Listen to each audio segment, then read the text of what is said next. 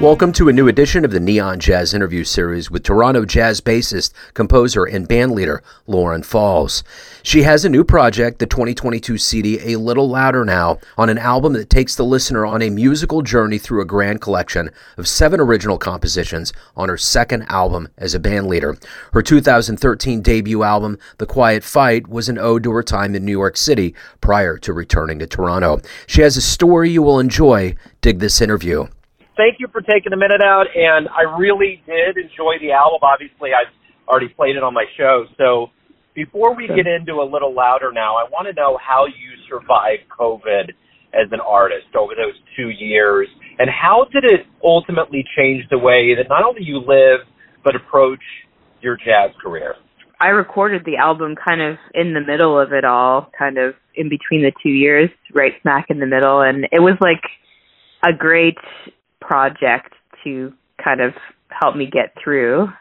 Planning the recording and kind of doing it was a really, really great project, just to have, to be inspired. And I had some of the music written, but about half of it, and then I needed to kind of write the other half of the tunes. So it really it kept me sane, basically. Other things, I had to do a lot of online concerts, which was fun. Like I kind of enjoyed doing that. So yeah, I found ways to survive and kind of mentally keep, being inspired and happy. And so definitely kept going, and musically kept writing and practicing. And so for me, I came out of it feeling good. What are you hoping the listener gets from this album? I mean, I know that I know how I felt about it, but what are you ultimately hoping they get from it?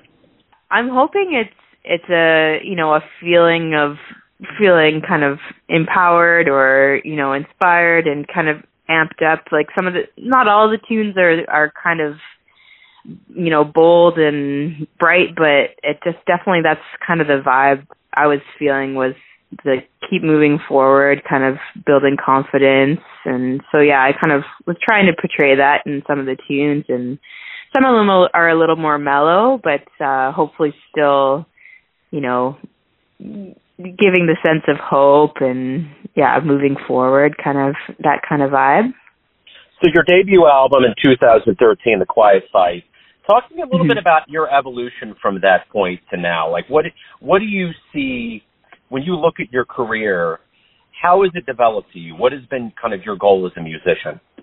Yeah, so that album, I was kind of, I was fighting to survive in New York. That's kind of The Quiet Fight, that's kind of, where that came from. I was like building confidence as a musician, and that was my first one, and I felt pretty good about it, but I knew I had a lot of work to do. So I spent about 9 years in New York, and decided to move back to Canada. And I think it was a really great move for me. I was playing in New York, but not as much as I wanted to. So when I moved back to Canada, I got quite busy and was making a lot of music. So that felt really good. And so that's kind of where these songs came about. I was, really excited to keep writing. And so, yeah, the kind of the move back home to Canada, it was a good thing. I was a little bit sad to leave New York, because I had a lot of really great relationships,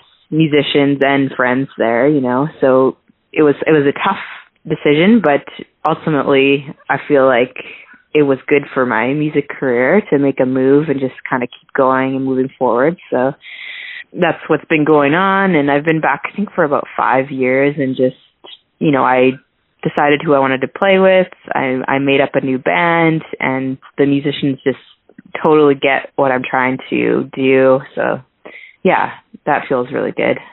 Talk to me a little bit about your beginnings in playing music, and kind of your childhood, and how all of these seeds of jazz became you now. Sure, yeah. I grew up in a household where both my parents were music teachers. In the school system, they taught like high school band, and both had really strong jazz programs, which is really unique. But so they kind of encouraged me. And there was always jazz playing in our house, like lots of records. Like I grew up listening to Ray Brown, and like Ron Carter and all these like great jazz bass players.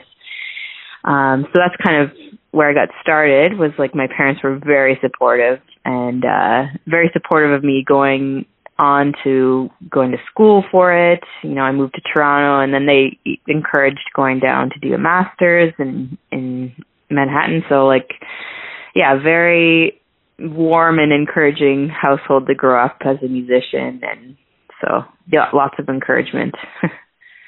What was your first live jazz show that you witnessed that really blew you away?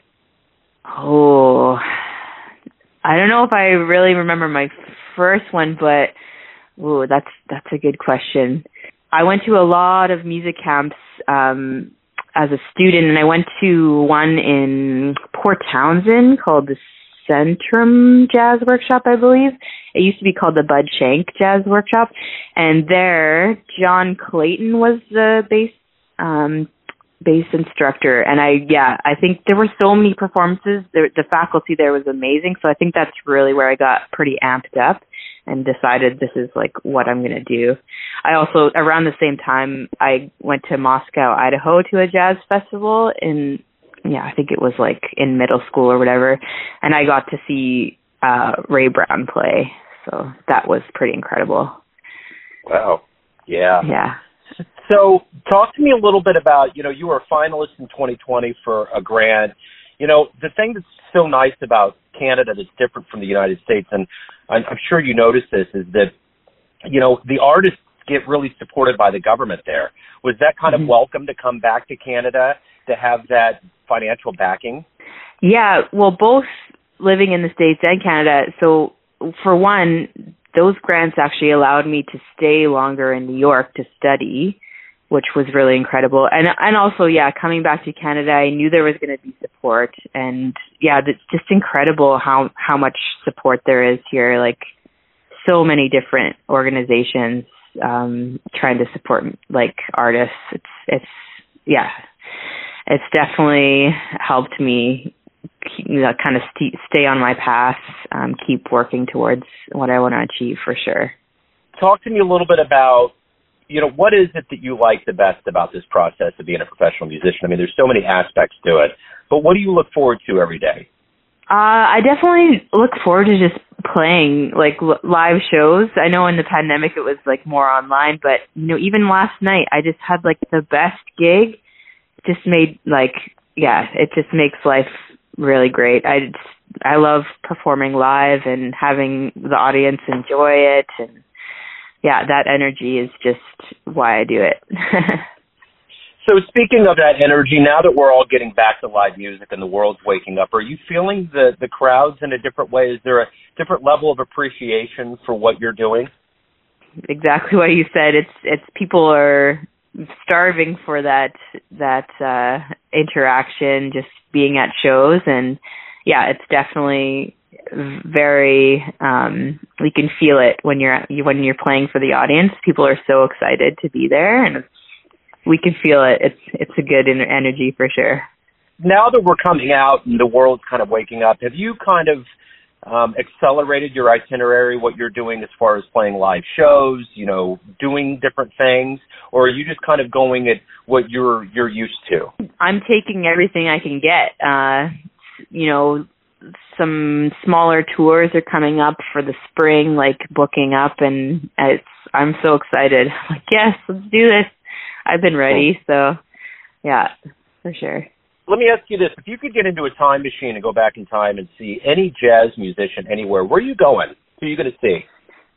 Oh, that is such a great question. Well, just what came up in my mind was Duke Ellington. I don't know why, but I just, for some reason, it's not even my, there's so many though, now that I think of it. But the first one that came to mind for some reason was Ellington. I don't know.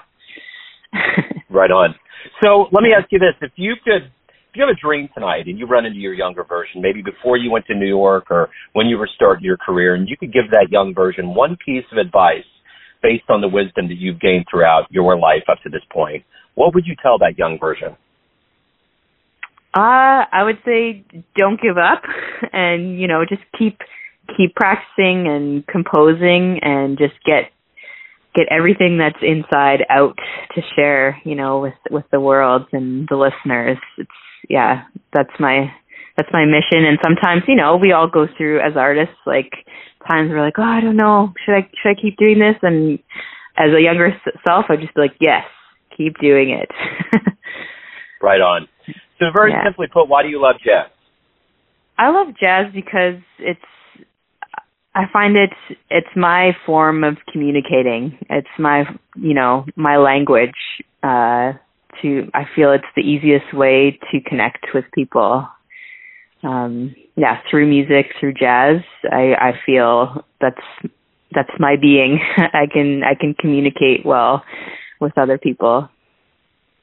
So everyone out there has a perception or a version of who they think you are, your family, your friends, your fans, but ultimately you're in control of your life. You live it. Who do you think you are?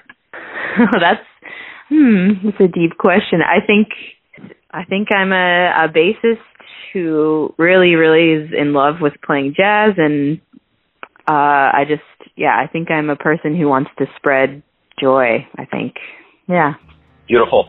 So if anybody wants to pick up A Little Louder Now, learn more about your spring shows, anything going on in your world, where's the best place for them to go? I have a website, laurenfallsmusic.com, or my social media, Facebook and Instagram, Lauren Falls Music. Cool. Lauren, thank you for taking time out today. Thanks for opening up. It's great to hear the story. Oh, thank you.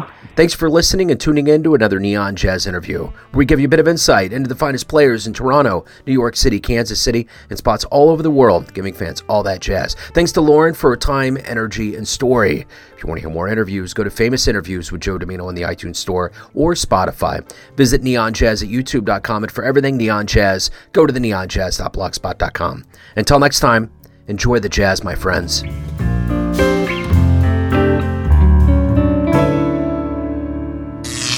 Neon Jazz.